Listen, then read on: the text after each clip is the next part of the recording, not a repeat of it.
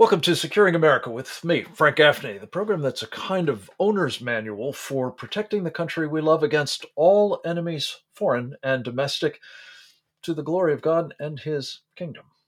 I'm thrilled to have with us a man who has been actively warning for, many years now about various dangers facing our country against which we must be both steeled and active, namely most immediately, what is happening on our southern border. And his name is Michael Yon. He has been covering that beat intensively now for quite some time, notably from the Darien Gap, a particularly strategic part of the path that gets from Central America up into Mexico and, of course, into our own country for, now millions of illegal aliens. And we wanted to catch up with Michael, a distinguished war correspondent, former Special Forces operator, veteran, uh, author of now 6 books, and, of course, a very important contributor to programs like this. And we're delighted to have him with us. Michael, welcome Thanks, back. Frank. I love coming on your show, and this is a very important time. As you know, I, I spent most of last year on border issues. Right after inauguration, I flew straight to El Paso and immediately watched the flood come in. That started within 24 hours. There's always been a trickle, but as soon as the president's changed, it was a run for the border. And so from there, it was down to Panama and Colombia. I was in the country of Colombia for a while, down at the Darien Gap, because that's the other side of the Darien Gap. The Darien Gap, of course, is that about 60 to 65 miles of just wild, crazy jungle through between Panama and Darien, or I'm sorry, between on the Darien Isthmus, between Panama and Colombia, in which there's no roads. And so many of the migrants come into South America. They'll go to Brazil or Ecuador and other places. They'll start first. They'll come up through Colombia, and that's where they enter the Darien Gap. And probably 10% die. Nobody knows how many die. It's some huge number. I spent 4 months down there last year. So I was on the Colombia side, then flew up to the Panama side and was down there with the Imbara Indians quite a lot. Took 2 congressmen down with Chuck Holton. Took Congressman Tom Tiffany from Wisconsin and Burgess Owens from Utah. We took them out into the jungle, no security. They're very courageous to do that. So we took them out with the Indians and saw this huge flood of migrants coming in. Last year, it's estimated that 100,000 people came through, foreign migrants came through the Darien Gap heading north, right? And again, probably 10% of those die. So that's 10,000. Almost nobody knows about that. I've never seen so many vultures in my life, literally vultures and or buzzards. And it's amazing. It's just like a war down there. And so then they head north out of Panama and a All program. right. Well, I want to pick up on that point, Michael. Let me just interject here. A war is really what we're now increasingly concerned about, I think, on the southern side of the border.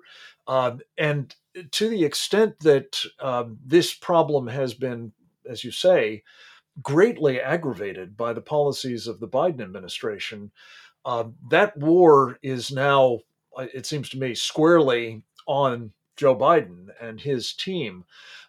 Let's talk a little bit further about the numbers of people that are involved. I had Todd Bensman, who I know you've worked with in the past from the Center for Immigration Studies, on the program this week, and he was talking about the latest numbers being perhaps as high as 3 million people having made this trek into the United States illegally across our southern border, when you count in not just the 2.4 million that we know made that trip, but another 500,000 or so perhaps that were getaways, or guys who were not actually uh, contacted by the border security folks.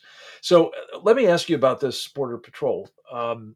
When you look at those numbers, Michael, and the prospect that this so-called Title 42 um, basis for sending large numbers of them back is about to be waived by the Biden team.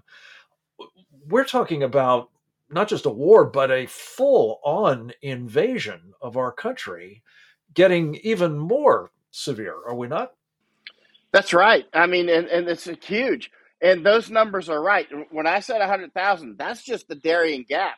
That's just one door. And then, as you know, huge numbers gather after that point. And so, and we're also looking at something else that can exacerbate this incredibly, and that's food supply.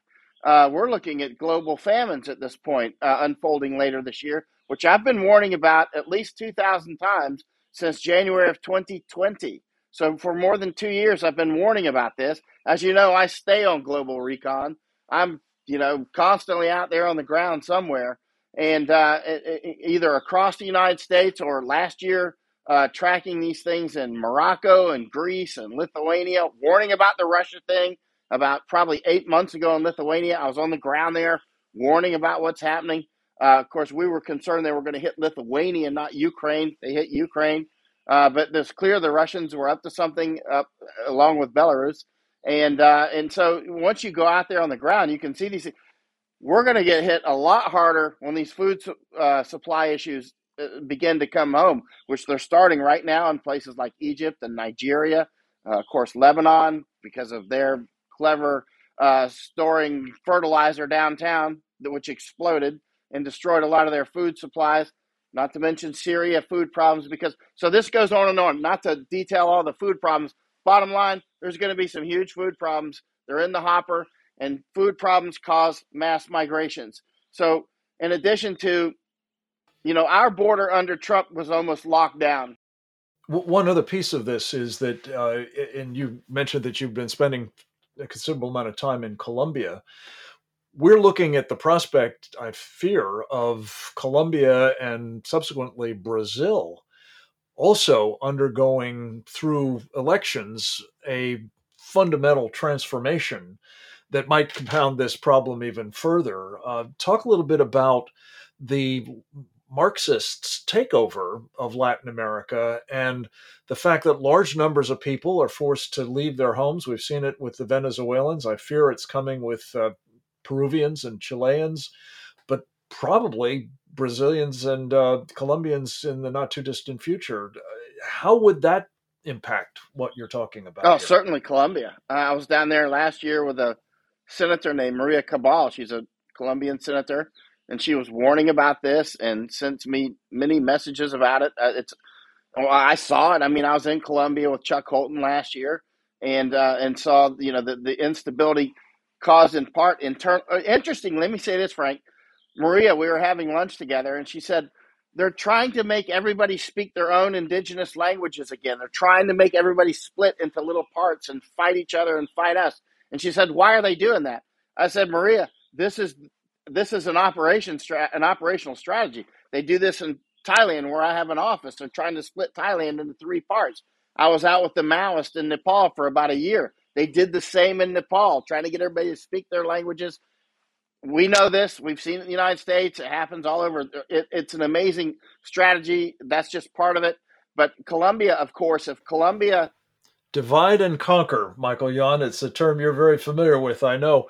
Michael, we have to take a short break. We're going to come right back with more on basically how this problem is metastasizing. And I'm so glad you brought up this issue of what the left, including outfits like those that are trying to take over in Colombia and Brazil, are up to.